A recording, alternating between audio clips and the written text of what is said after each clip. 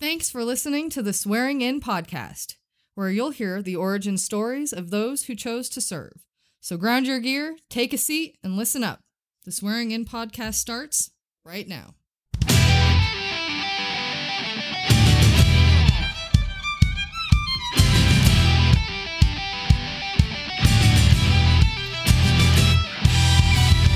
Hello and welcome to the Swearing In Podcast. I'm your host, Marty Smith. My guest today is former Canadian Army Lieutenant, host of the Hard2Kill Podcast, and host of the Dave Morrow PT channel on YouTube, Dave Morrow. Dave was born and raised in Montreal, Canada. He graduated high school in 1999.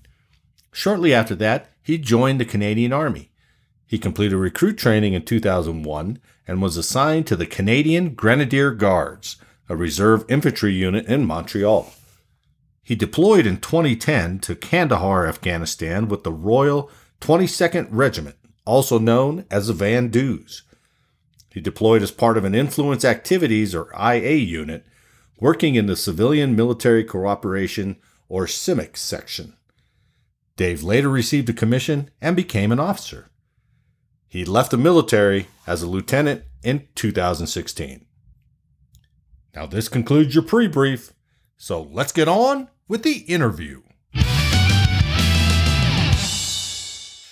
My guest today is former Canadian Lieutenant, host of the Hard2Kill Podcast, and host of the Dave Morrow PT channel on YouTube, Dave Morrow. Dave, thanks for reaching out and thanks for coming on the podcast, man. I appreciate that. Absolutely, Marty. It's my pleasure. Thanks for having me. I just grew tired with all the American Air Force, Army, and Marine stories, so had to go up to Canada to find out what they're doing up there in the military. I was listening to your first episode, and you talked about being in the infantry, and you talked about going over to Afghanistan. So let's go back to how that all starts. All right. Mm-hmm. But is it high school or secondary school up there? It's province to province, so I guess I'll stick to my province. Every place in Canada is a little bit different, but we have high school period, so that's grade 7 to grade 11. Okay. There's no differentiation between the two. So yeah, so I did high school here. I'm from Quebec. I'm actually in Montreal, just in the suburbs of Montreal. So we're in French Canada here. I do speak English very well, as you can tell. I also speak French. My family's English here, but my actual family, my kids, my wife's Francophone, so it's primarily French in the house. So I'm kind of like the lone English guy in here. It's cute. My kids translate for me when they're speaking in French to my wife, which I understand fully, but they think I don't. So that's cute. But a little bit of maybe you can keep that card. You can keep that card in your pocket when they think, "I'll smart dad." And, yeah, and right. Exactly. I mean, you got young kids, right? I do. Yeah, 6 and 3. So that'll probably come in handy here in about 5 more years when they start doing the same things you did as a kid. So yeah, I hope they don't, but we'll see how that. It is inevitable. Yeah. So did you grow up in Canada? That's where you went to school? I did. Yeah, I grew up, born and raised here in Montreal, and I went to school here, did university here, joined the military here in the reserves with my regiment called the Canadian Grenadier Guards. So to give you a bit of context, here in Canada, we've got regimental system, which is based off the British system. So we don't quite have units like you guys do. Our regimental system is very, I guess, rooted in tradition and an old school British kind of ideology. So you join a unit, you kind of stick with them for quite a while. And our regiments go back, to typically, like our regiment is the first in Canada, actually. It goes way, way back. If you have a picture of the Grenadier Guards in England that do the changing of the guard with the red tunics, we're the sister regiment of that unit. So we have the exact same uniform. It's just we have a bit of Canadian stuff thrown in there. Yeah. So we do ceremonial duties in Ottawa. We used to, actually, until COVID hit, but we used to do the changing of the guard on Parliament Hill in Ottawa, and we used to do the sentry duties at the Governor General's residence.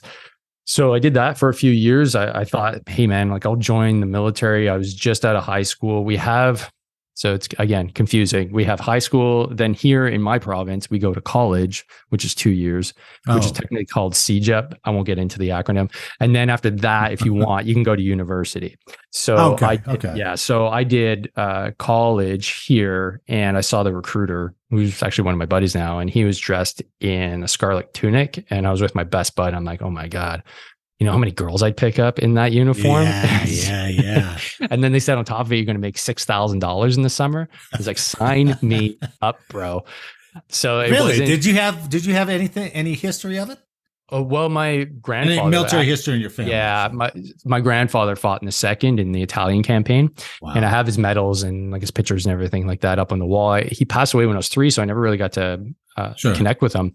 But that lore of him fighting the Italians and getting blown up, and I was always fascinated by it, and that always stuck. I was always, dressing up like G.I. Joe and watching G.I. Joe and playing guns, and that was growing up in the 80s. I was basically I was like full on American, but I was a Canadian. Hulk Hogan. All the American stuff, which was essentially our culture as well. I was just so into Rambo, and so all that stuff. Sure. Yeah. All that stuff really permeated me. Yeah. When did you graduate high school then? Or 11th grade? Yeah, 1999.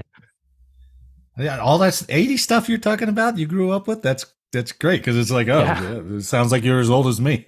Yeah, I'm in my 40s. I mean, I was a kid, but it really left an impression on me. So then when was that 2000, I started the process of joining. I did my recruit training in 2001.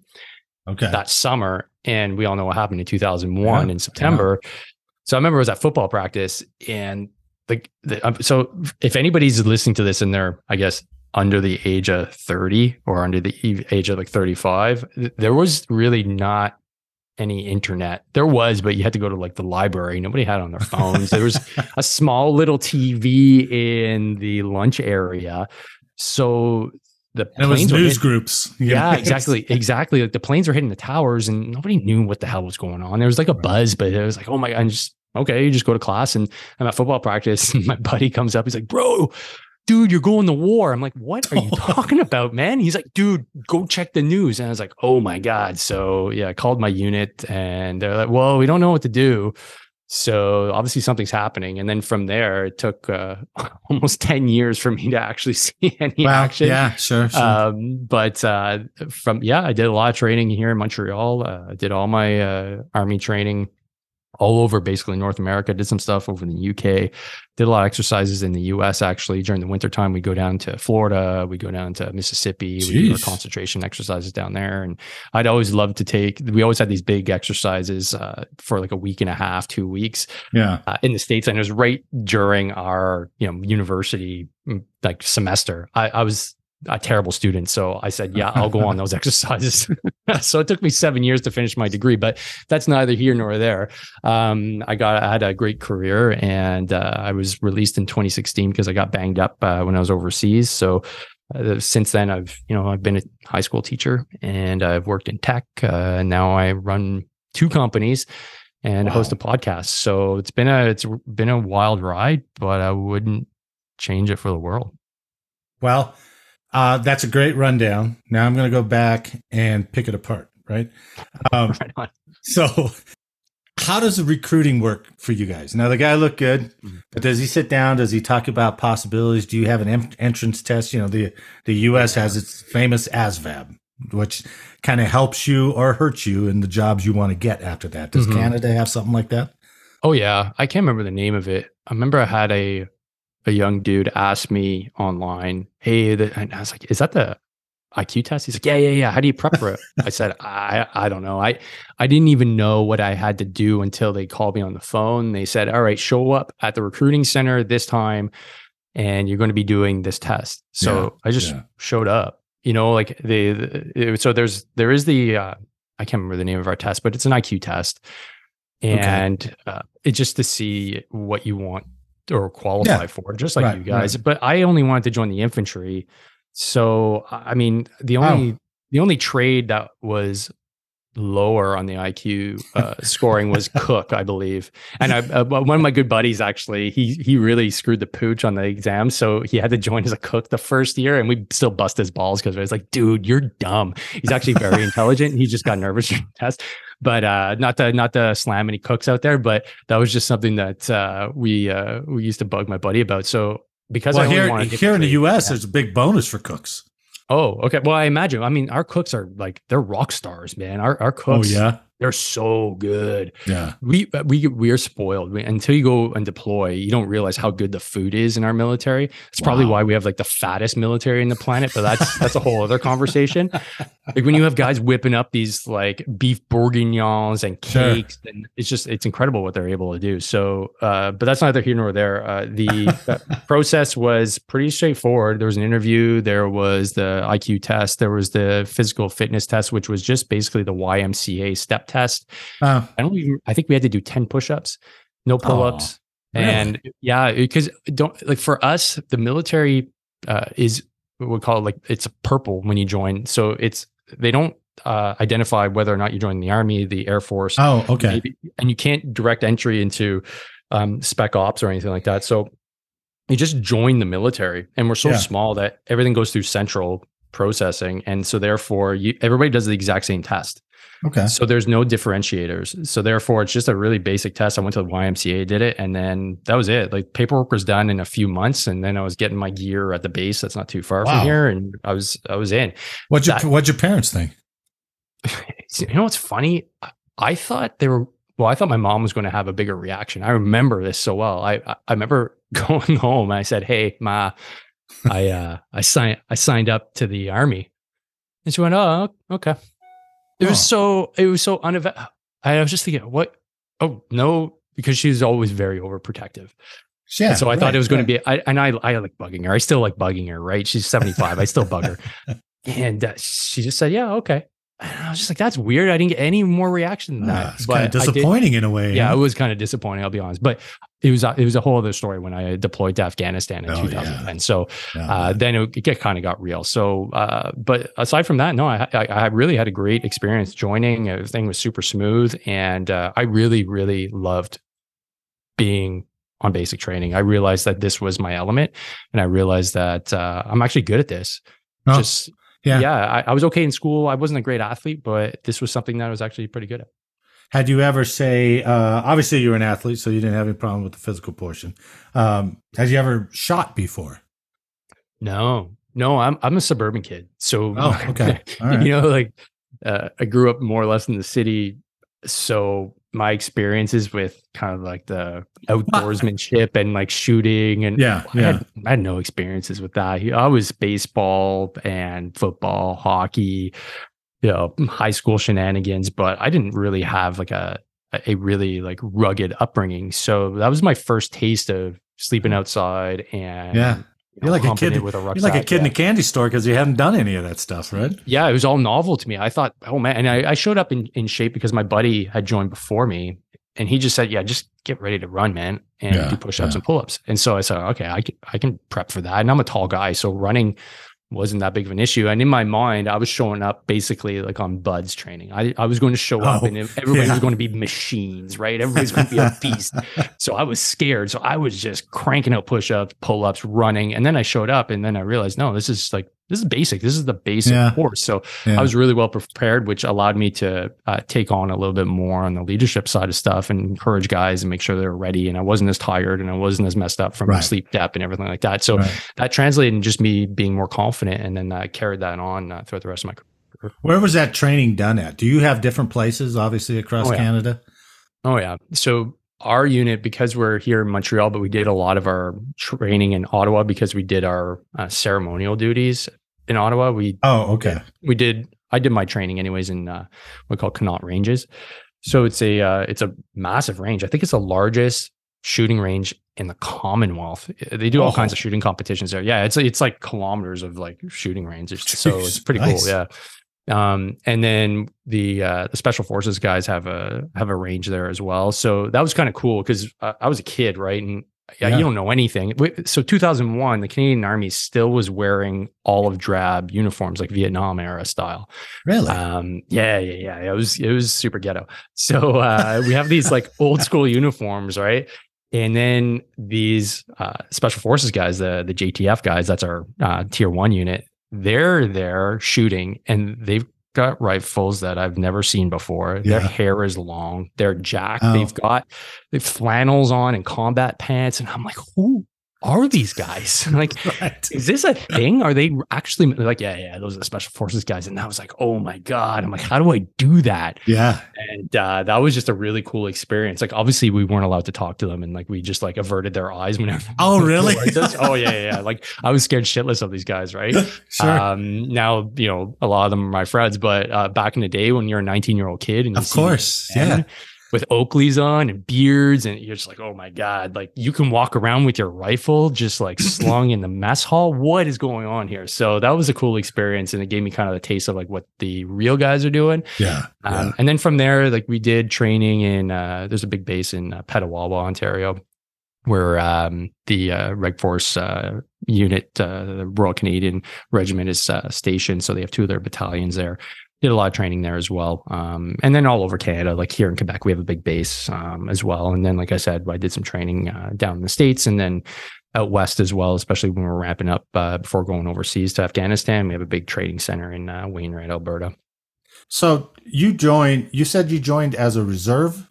Mm-hmm. Yeah. Okay.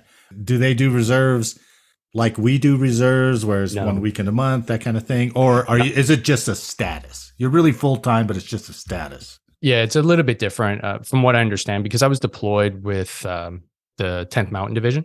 Yeah. Oh, wow. Yeah, so I got to understand the American system a little bit better. So in comparison, since you guys have, you know, your regular army, you have your guard, and then you have your reserves, we're, I guess, kind of like a hybrid between all 3 as a reservist here. So if I decide to go to work, let's say on a parade night, which would be typically a Tuesday night, yeah, you go in for 3 hours. You might clean weapons. You might do some professional development. Okay, yeah, a little bit of PT, and just kind of check in with your guys. Have a beer. See you later. Really? And then on the weekend, so typically there's definitely more than 1 weekend a month. It was closer to like 2 weekends a month. You'd have just a training exercise. So we'd go in the woods, wouldn't sleep all night, and then maybe shoot guns, do some patrolling. Dig some holes, you know, like typical army stuff, typical infantry stuff, trying to keep our skills sharp. And then you'd have in the summer just a long period where we do either your career courses, so you go on leadership training, or you would teach on a course once you're leadership trained at leadership company, or you get ready to go overseas. So if you decide that you want to work a little bit longer, not just do kind of one-off days and just do a contract, we have different types of contracts for reservists. So some guys are reservists, but they're full-time. They just chose to work at a certain brigade or division or unit for a certain period of time because the contract's out. Okay. And then if you wanted to deploy, you would sign a different contract, which we call a Class C contract, which is a full-time contract. You're employed for, 2 years full-time. Okay. And you're basically a full-time soldier, but you still belong to your reserve unit. So we don't deploy reserve units like you would, or guard units like you would as a whole to, a theater of operations. Individuals from these reserve units find and plug holes in the units that are deploying, if that makes sense. Yeah, sure. It's as needed kind of thing. That's right. Or you're in the Army, you're completing your degree. At the end of, you said your degree took a little longer than normal, right? Yeah. 7 years. 7 years for a 4-year degree, but that's neither here nor there. Yeah, you got your money's worth. What's your full-time gig then? Is it the Army? So back then, I paid for all my schooling, my apartment, my car, everything with my Army reserve pay. Okay. So that allowed me to go to school. I mean, school here in Quebec is really cheap. Like compared to what you guys pay in the States, I was paying 2,500 Canadian dollars a semester. Yeah. So, that including books, and then the rest paid for my, apartment and stuff like that. Right. So I was pretty lucky on that front. And so once I left, like once I finished school, I was a teacher. I was a high school teacher. That was what I decided I wanted to do. So I was doing that on a substitution level for a little bit before I deployed. And then when I came back, that was my full-time gig. I taught high school science and math for 6 years after I came home from Afghanistan. And that was, what I figured I was going to do the rest of my life.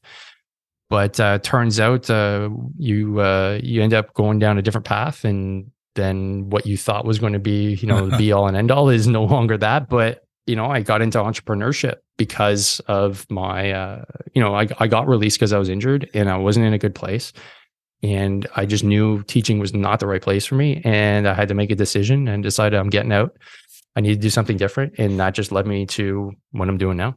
I thought you were very honest and very clear on your opening episode about how the draw to do something more fulfilling was eating at you, and that you were tired of dreading the job. And I think we've all been there as well.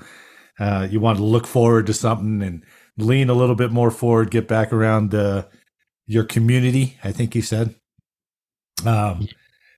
What's the term that you said on your podcast about you use it at the end of your podcast. So there's like a shout out to somebody, some community. I can't remember, sheepdogs. The sheepdog community. Yeah. Sheepdogs. Yeah. What is that? Actually, that's borrowed from Tim Kennedy and Dave Grossman. So the sheepdog community, I first heard about it from Lieutenant Colonel. You can say lieutenant. I know you're from another country. It's okay. I can translate that. You guys are going to get you're going to get comments like it's pronounced lieutenant. Yeah. Yeah. I mean, I still don't understand why there's a F in lieutenant. Whatever. I've tried to figure it out, but that's just the way it is. It's not spelled that way, but I know I would argue like neither is colonel, but that's true. There's an R in there. So I don't know. I blame Napoleon for all of that. So, so the question was the sheepdog community. Yeah. The term sheepdog I got from Lieutenant Colonel Dave Grossman, who in his book on killing and on combat, he described the community as basically you have the wolves, the sheep, and the sheepdogs.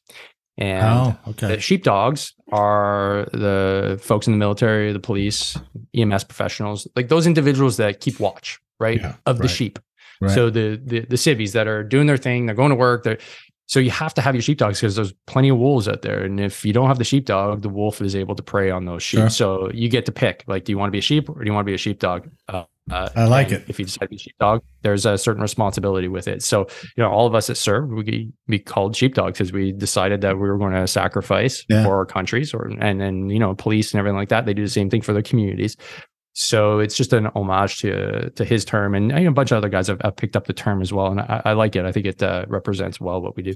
It's a much more poetic description to describe what we do. I agree. Mm-hmm. So, was there ever an opportunity for you to go special operations? Oh yeah, that's like one of my biggest regrets that I'm working on. I'm working on letting go. Yeah, I'm working on letting go. It was something that like I said, I was just fascinated as soon as I saw them because I had no contact with the military world, right? Until I joined, and then I started getting exposed to these different units and different capabilities. And I didn't even know we had special forces. My context around special forces was basically only the Navy SEALs because of the movies, Charlie Sheen, that kind of stuff, right? Charlie Sheen, wow, you went way back. Oh, yeah. That's a great one. Yeah. So I guess it just started from that. And then I decided, because I knew that you had to have a minimum of 2 years as a reservist before you could apply. So I was like, all right, this is what I'm going to do. So in secret, I just started running my guts. I didn't know, there was no training plans. This was 2002, 2003. There's really nothing like we have now because the internet wasn't really that big, right? Yeah. There wasn't to pull the resources and to figure out what to do. You had to find a guy that went and failed. And most of the guys wouldn't say anything. So you're kind of like, well, how do I even apply? What do I do? So I was just like, look, I'm just going to get super fit and then I'm going to apply. But I I recognize now I didn't, because I didn't reach out, I never got a mentor. And that's what I really needed. Yeah. Because I didn't know what I didn't know. Had I applied and gone, I probably would have learned a lot, but I definitely would have failed because I didn't work on any strength. I didn't know the standards well enough. So I was just running as fast as I could for as long as I could, doing push-ups, stuff like that. But I wasn't working on the key components that were necessary for myself to be a special forces warrior. And that was the only unit we had that I knew of at the time. We've since added a few more in Canada, but it was definitely something that I had my eye on, and I never saw it through. And I even had a chance encounter with the unit when we did a training exercise, and I was the enemy force commander. Oh, nice. With a bunch of young privates, and I got to kind of, we had paintball rounds and stuff like that. Well, sure. It was a lot of fun, So I got to link up with the guys from the unit, from the JTF that were running the exercise and making sure that things were running well and stuff like that. And so, we got to chat and stuff like that. And one of the operators, he turns to me, he's like, "Hey, you know what, Dave, you're a pretty switched on guy, man. Have you ever thought about joining?" I was like, "Yeah." He's like, "Well, why don't you put your application?" I'm like, "I don't know. I don't." And I realize now, like, that was my sign. Like, that was it, man. Like, I should have taken that and been like, "Hey, you know what? I just don't know what to do." I didn't ask any questions. I didn't. And so, why do you think that was? I was immature and I was scared. I was super scared because for me, I didn't know. I hate doing, and this is actually something I've grown through, is I always hated doing something for the first time and not being amazing at it. And so that held me, that held me back from a lot of things. And then it was just through, trials and tribulations that I realized, wait, I got to get rid of this because it's just holding me back from doing a whole bunch of stuff, namely like what I'm doing now. I know I suck when I started. Like, I know I sucked at podcasting. I know I sucked at coaching. I know that's the point. I can't get better unless I try. So that's where I've grown, and I've used that as a motivator for me. Like, I had that opportunity. I didn't take it. I'm not going to let that happen, for the foreseeable future, because I've had that experience, and I recognize that it was a big sign, and I didn't capitalize on it. So I try to help other guys and gals that come through my world. If they're considering it, I go, look, do not hesitate. Go, get ready, put in your application. Don't think, oh, I'll do it in a year. I'll do it in 6 months. I'll do it. No. Make the plan, start working on it now, and execute. Right. So what if you fail? Most people don't even decide, like myself, to even put the application in. So do that, and you'll be a million times better for doing it. When do you think that introspection, where you kind of realize that about yourself, kind of hit? Was it maybe recovering from your injuries? Was it just all you got is nothing but time to think? Yeah, that's exactly what it was. I still had a lot of growing up to do. So it was a combination of being injured and having my first kid, being married, getting a house. Right. Yeah. So I guess I realized that after having a child, getting married, having, a suburban life, being injured, not really taking it seriously, having a career that I was definitely unsatisfied with, all those factors combined. And then it all kind of came to a head when my back locked up at work.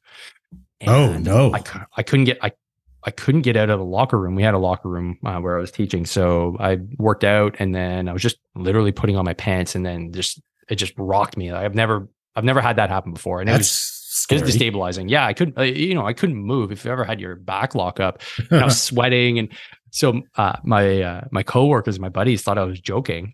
Of course. Like, dude, I'm like, guys, I'm not joking. They're like, but you got to go teach. I'm like, yeah, I know it's going to be a bit of an issue. So they went up to the staff lounge, and we had some priests on staff, and they had like walkers. So they brought me down a walker. It was so humiliating. So they brought me down a walker. I got a walker, and I got finally we had a little elevator. So we got in the elevator, and then I taught that whole day. And you did? End of the day, yeah, well, I kind of had no choice because at the end of the day, I had a major presentation. I was doing my master's at the time, and it was 100% presentation. It was my entire semester in that one presentation. So, I've been working all semester for it. So I'm not going to go home, because if I go home, I know I'm not going to get out of bed. Yeah. So I'm like, I'm just going to stay at work. I'm going to take some pills. I'm just going to, get her done. Damn. So I finished the day, and then my wife came to pick me up, and she again thought I was joking too, because I could barely shuffle my feet. And she was laughing at me. She's like, "What's the matter?" I'm like, "I'm not joking." She's like, because I'm always kind of lighthearted and laughing and stuff like that. Sure. But once, and I was stuck in bed for about 3 days, and it was hard on the ego, and I realized I had to change. So I knew I had to change physically, and then I said, well, if I'm going to change physically, I might as well change like who I am fundamentally. And I had to dissolve my ego, get rid of all that baggage. And then that's just been the process ever since, because I knew I didn't want to be stuck in pain, miserable the rest of my life. And I wanted to make sure that my kids saw like the best part of me. And that was it, man. And that's where I just started the journey. I started reading. I started listening to different podcasts. I started just opening myself up to all the different experiences that I was closed off to, because in my mind, I was still like the senior NCO, hard ass, typical like army guy. Oh yeah. That doesn't need all that hippy dippy esoteric woo woo stuff. But then I started realizing, oh boy, I need to be a lot more open minded. And that's 6 years ago. And that really fundamentally changed who I am and what I do. That's a hell of a revelation to come to. And you say it very cavalierly, but that couldn't have been easy to I'm just going to change. Okay, I'm a new guy now. I know you're saying it deadpan that way, but it was obviously still an ongoing process for you, right? Oh yeah. It's the hardest thing I've ever done in my life, because especially your ego, to be able to put it aside and say, I don't know what I don't know. That was the hardest thing. And it's tough because your early part of your career is your ego is what helped you to be successful in that environment, right? Oh yeah. You got to be an NCO, you got to lead people, and you were probably pretty good at it, I would imagine. Okay, but that way to operate under the military, obviously it always doesn't work when you get out of the military, or it definitely doesn't work with your family, right? That's right. To realize that, to go, oh, okay, let's do some course correcting here. Mm-hmm. Precisely. There was that, what you just said, the military style leadership. There are elements that help in everyday life and working with your family, but overall, it's not a great leadership style to be using with your family.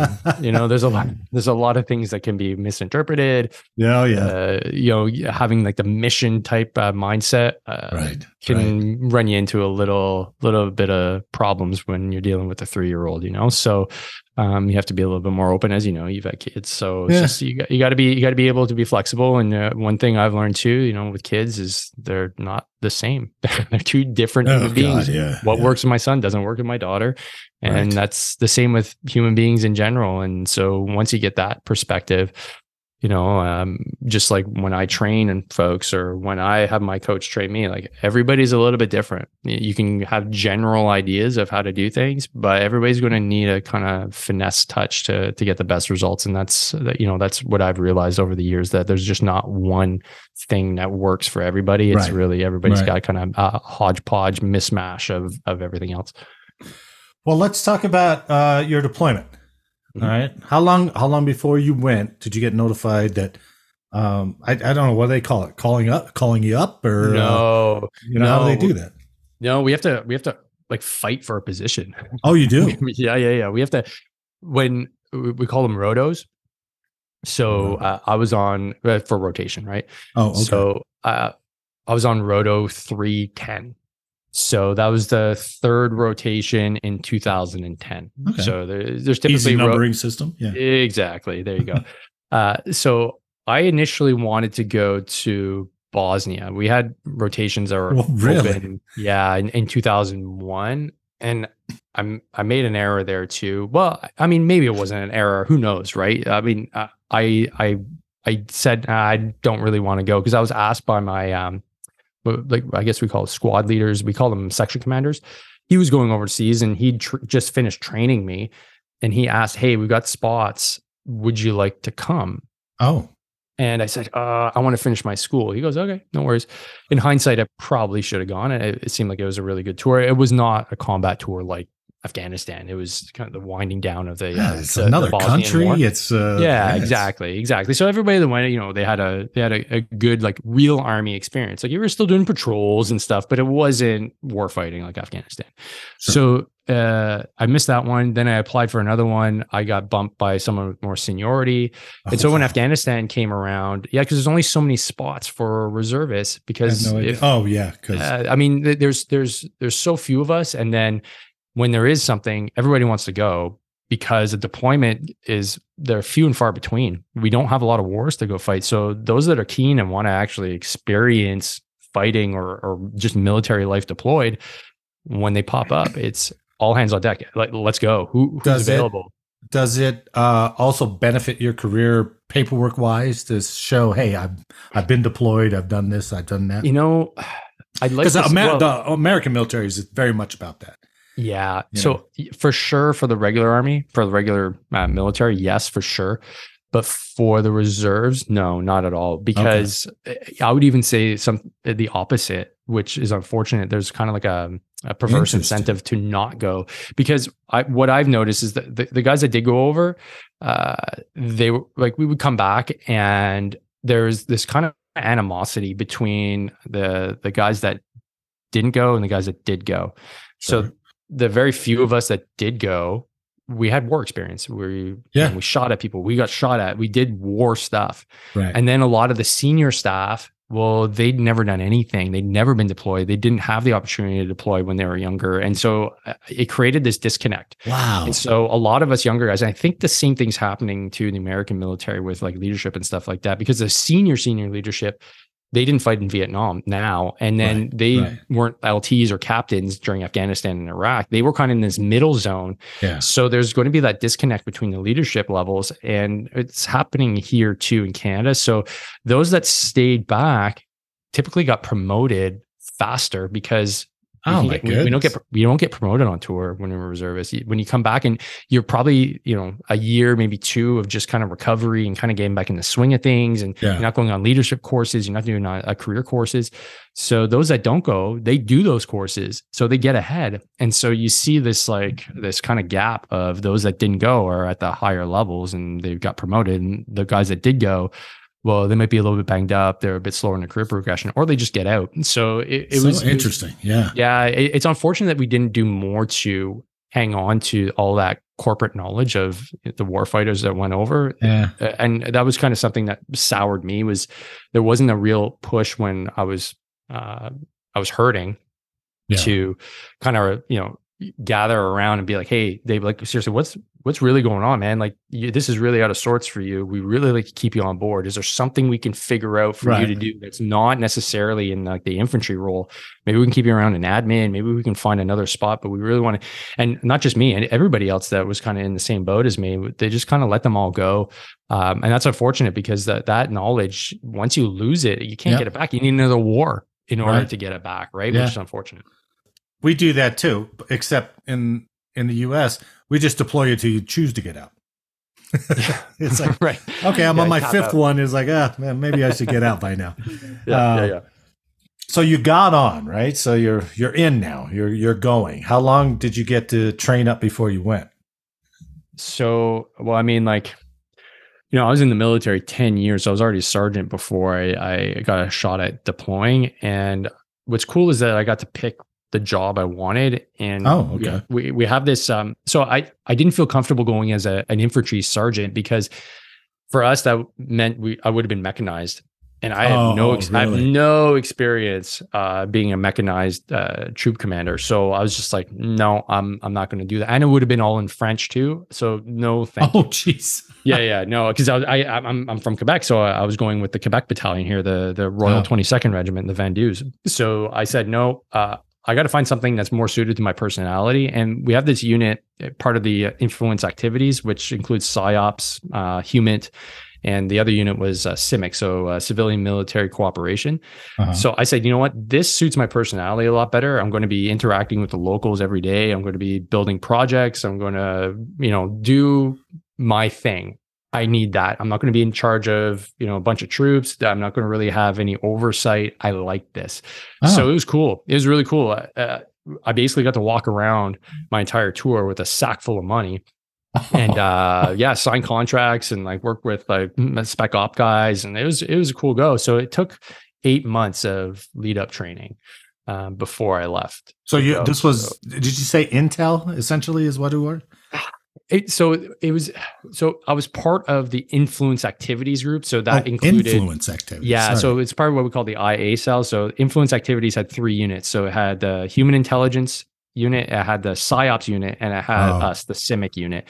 Now, the tricky dance I had to do was I couldn't be perceived as an intel gathering asset, because it'd be hard for me to do my job and gain the trust of the local population if I'm like, hey, let's build this, that, and the other. And they're like, yeah, I don't know, Dave. I'm pretty sure you just want access to us so that you can like take pictures of us and then freaking send the guys to knock our doors down. So I had to negotiate that delicate balance when I was over there. But so it was 8 months of pre-deployment training, which was okay. I mean, it was a lot of lead up. I didn't get the experience that I was expecting to get. A lot of that could have been cut down, in my opinion. There's a lot of just waiting around at battalion, kind of not doing much. Yeah. So I was like, well, you know what? I paid off all my student debt, so cool, thanks. And then once I got over, I was just like, I was really eager to do my job. So I guess it did good for me to get ready and like anticipating the tour in that sense. I was just bored out of my mind. I'm like, just send me over there like right now. Right. So that was basically it. Most of us do that. And then you have a big concentration exercise for like a month out in Wainwright, Alberta, which is just like in the middle of the prairies, just looking at like buffalo all day. And we did our like battle inoculation with like the CF-18s and the okay. Yeah. The Leopard tanks and everything like that. So it was like we got like the full on like war experience, running up beside the tanks and stuff like that. And that was pretty cool. Like it just kind of gets you ready for like the loud noises and stuff of war. So it does. That was like that was the best part about the whole exercise. It was like a day of doing that, and I was like, cool, this is what war is going to be like. That's not what war was like for me. But that's neither here nor there. But you got to inhale all the carcinogens that will affect you later in life anyway. So for sure. And the concussion of like the being next to the tank when the main gun goes off. That's a lot. Wow, that is a big bang. Yeah, it's crazy. So let's visit your mom real quick. And how did she take you being deployed? A little bit worse of a reaction than you joining up? So I don't know how you guys do deployments, but at the battalion, you'd have chalks that are going out, right? So you just, everybody gets on a flight. And so what they did is like in the gym for the battalion, you show up for your, flight departure, and everybody's there with their family and their friends and their kids and everything like that. And there's bouncy castles to try to make it like fun for the kids and stuff like that. But you're going to war.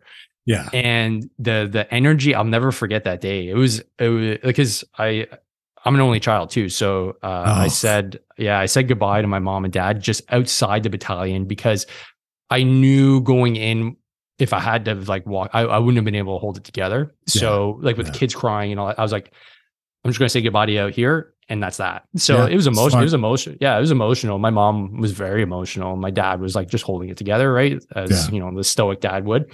And then that was that. So I just basically kept my head down and got on the plane, and it was just like the quietest plane ride over, right? Like, especially all the moms and dads that are, just saying goodbye to their kids. That was, a very quiet plane ride over to Germany. And then we bounced over to Cyprus and then into theater. So, and that was it. Then I showed up on so Canadian football, the Grey Cup was being played that day with my team. The Montreal Alouettes, and they won the Grey Cup. So I show up, I go to Canada House. I'm with my buddy. It's his third tour, so he knows everything and he knows everybody. He's like, yeah, come. So we were watching like the big screen TV, and I was watching my team win the Grey Cup, and I was like, dude, this is amazing. Awesome. War's amazing. The Dutch weren't far away. They were having a party because they were finished there. Like they just finished in 2010. Like they were done the war. Like that was it. They're done. Oh man! So they were partying and drinking, and I'm like, "What's going on? Like, is this not the right theater of operations?" Like, it's just the Dutch. They're done.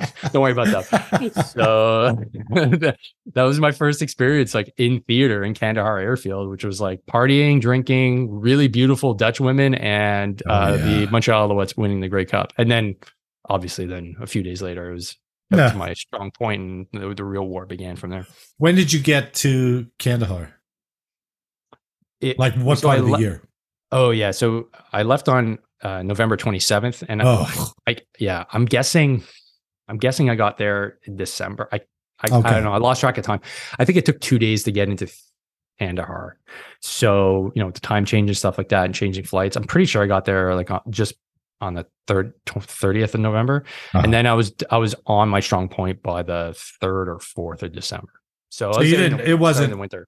Let's open the plane door and that big sledgehammer of heat hits you. No, it was actually quite nice. We got there in the middle of the night, and I was like, hey, this isn't so bad. This is like 10 degrees. This is like fall back home. This is perfect. Yeah.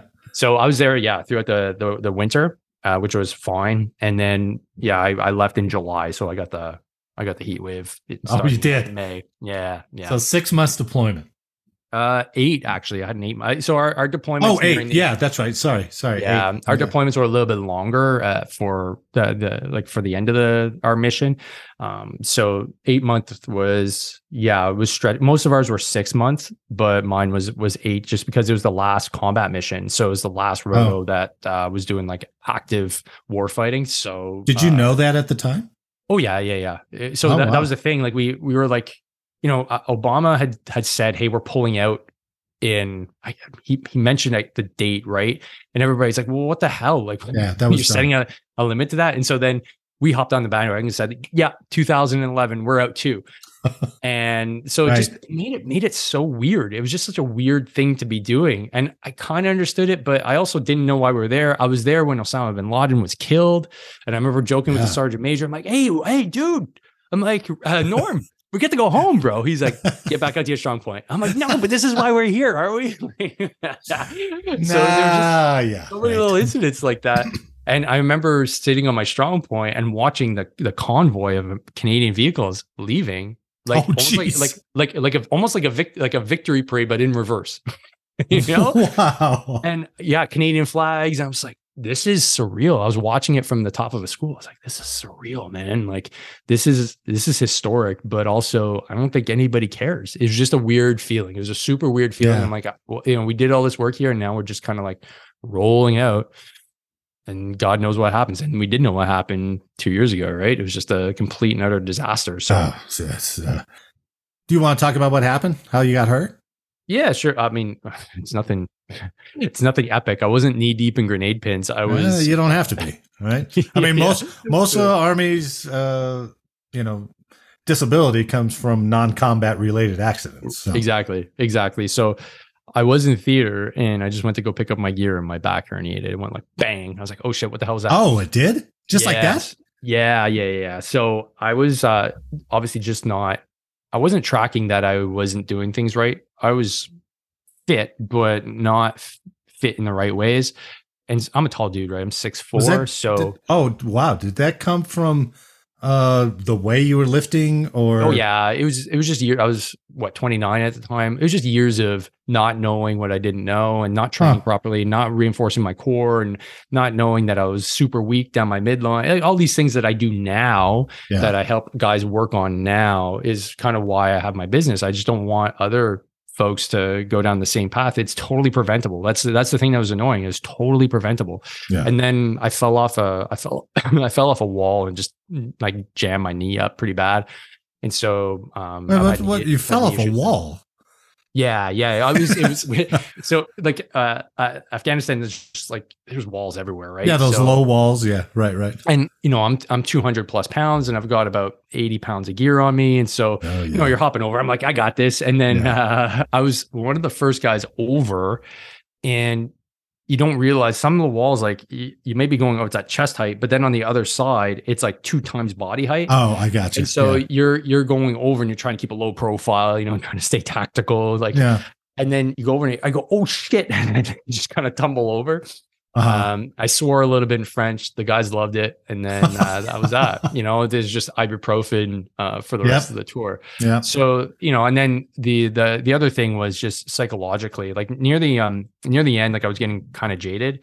And when I went over, why do you think I didn't see a point anymore. Are we here to win a war or are we here just to kind of play patty cake? Because this doesn't make any sense anymore. I don't like Osama bin Laden's dead. We have all this infrastructure here. Why are we fighting in this area? Why are we doing that? And so I had all these questions, and I bulletproofed my mind enough for like combat. I said, you know what? I'm going to be ready for this. I'm ready for blood, guts, everything like that. But what flanked me, and this is what I learned, is that typically if you're going to have like a traumatic incident, it's the stuff that you're not expecting to experience that'll outflank you, and it'll cause some turmoil. Yeah. And it was the abuse of children that really affected me, because I was really involved with the creation and opening of schools when I was over there. There's a literal school that our strong point was built around. So I got to, and I'm a teacher, so I was like, oh, this is amazing. I was going into the school regularly to help out. Like, they were teaching me Pashto. I was teaching them a little bit of English. Wow. I'd bring them supplies. I had fundraisers back home to help them get a school sign and get all kinds of stuff into the school. I got them desks, everything like that. So like, I was connected, like I was part of the community, and like these kids, like they were, we would go out and play, and like, it was a lot of fun. And it was like a moment of joy in this whole chaotic like war mess, right? And I really appreciate that. And then I realized, well, there was attacks that were happening. Taliban were attacking the children going to school. They were putting IEDs, and the kids got killed. And I was like, how do we go murder everybody right now? Because like when you start attacking kids, it's like, okay, you know what? You want to attack us? That's fine. But you start going after these kids. So they're like the wind, right? How do you find, you know what I mean? It was a really, it's not like the Germans and the Allies. You couldn't tell who was who in the zoo. And then, then we got some videos of, just flat out child abuse, molestation, everything like that was going on. And the kids that were in the school that I knew. And then I was just like, okay. Oh no, you knew them. So yeah. So it's like, okay. And the people that are involved are the local like leadership. So it's like the police chief, the leader of the town, the mullah, like you're just like, oh my, and it's like, okay, this goes against every value, every moral that we have as a Westerner. Yeah. How do we go murder everybody now? Because that's the only like sentiment that you could have in that war setting. It's like, okay, well, these assholes, like, what do we do? Like this would mean you would go to jail for a long time here. What are we doing about it here? And, chain of command's like, well, our hands are tied. It's their country. They're doing what they want. We're not their police. And if the police chief is there, guess it's okay. And it's like, I couldn't rationalize that. I'm like, well, then maybe we shouldn't be fighting a war here. Right. So that was hard. And that's taken a lot of time for me to kind of let go and be okay with. But those are the main things that, hurt me the most when I was over there. So that's why I'm, and I'm thankful for it, because it forced me to start working on myself and to like, work on the anger and work on the frustration and do more so that I can use it as a force for good and not just like dwell and feel like a victim from that point onward. It's hard to digest. And I can 100%. See how that would leave some lasting scars that you have to work through without just going, over the edge. So at least you channeled all that frustration and energy into what you're doing now. So you want to take a second and plug what programs you have going now, not only your podcast and your YouTube channel, but what do you offer people on your fitness side? Yeah. Thanks for giving me the opportunity. Absolutely. The main effort. So my stated goal is to help 100,000 veterans lose 2 million pounds. Oh, wow. That's great. And the reason for that is because there is a direct correlation between being overweight and obese and mental health. And if I can help change that, we could have a much better mental health landscape and a much healthier community. Because fundamentally, I think that we, and when I say we, I mean the veteran population, is because we had a bunch of wars that went on over 20, 25 years. Yeah, it wasn't like the Second World War. It's very different. We were different pockets of society didn't really experience or get affected by it, and therefore we have this disunification. Because of it, we were deployed to a bunch of different places, and unfortunately, a lot of us suffer on our own. What I'm trying to do is get the community together, get everybody healthy, because a healthy individual can do a hell of a lot more. And we have so much to give back. But I was suffering. I couldn't do anything. I couldn't get out and do podcasts. I couldn't be the man I wanted to be in public because physically I just wasn't doing well. Yeah. So that's why I do the podcast. That's why I do the training programs. I ultimately want you to get healthy and fit so that you can take the next step, whether it's, writing books, whether it's just being a good dad, whether it's being a part of the community and like being on the home and school committee. It doesn't matter. It's just, if you can knock that, first phase of, I call them Maslow's pyramid, right? It's, the pyramid of needs. Like if you can, hierarchy of needs, the hierarchy of needs. If you can be healthy physically, and that means controlling your weight, eating well, making sure you do regular exercise, and how to do it and how to do it effectively, man, we've knocked out a huge thing that's holding a lot of veterans back. Yeah. And that's essentially why I created the programs that I have. And the Hard2Kill podcast is just a means to act as a conduit for amazing voices in the health and fitness space, doctors, best-selling authors, etc., to convey what they've learned to the community. And then you can take that and build your own kind of protocol. That's essentially why I'm in this space, and that's why I'm so passionate about it. Because I think your message is valuable, and it comes from a unique angle. It's not just like the VA. Our VA sends out newsletters, and it's like, hey, here's yoga you can go do for online, and you're like, oh, that's good. I'm not going to do it because it's so it's impersonal. It's just a Veterans Affair email. And you're like, oh, that sounds fun. But, watching a couple of your videos, you internalize it, you make it personal. You're a likable guy, you're funny. You're walking around with your camera, vlogging or whatever you do. I like those. It's can get to know you. And if you get to know you, then you can start trusting what you're saying. So that's nice. It's a good message. Thanks. Let's a couple more questions. We got to finish that with the military stuff. So 2016 is when you got out. That's when you said, hey, we're going to medical you out of here. God, that's 15 years. I mean, I don't know if you guys do retirements at 20 or how that works. 25. Yeah, 25. Oh, 25. Oh, so you still have a long way to go. Jeez. That sucks. But for us, it'd be like 15 years, man. You're almost there. Were you disappointed? Were you going to go 25? Well, so that's the thing. I didn't really know much about our pension at the time. Yeah. I didn't even really realize that I was. You weren't in it for that, right? You weren't in it. Yeah, I wasn't in it for that.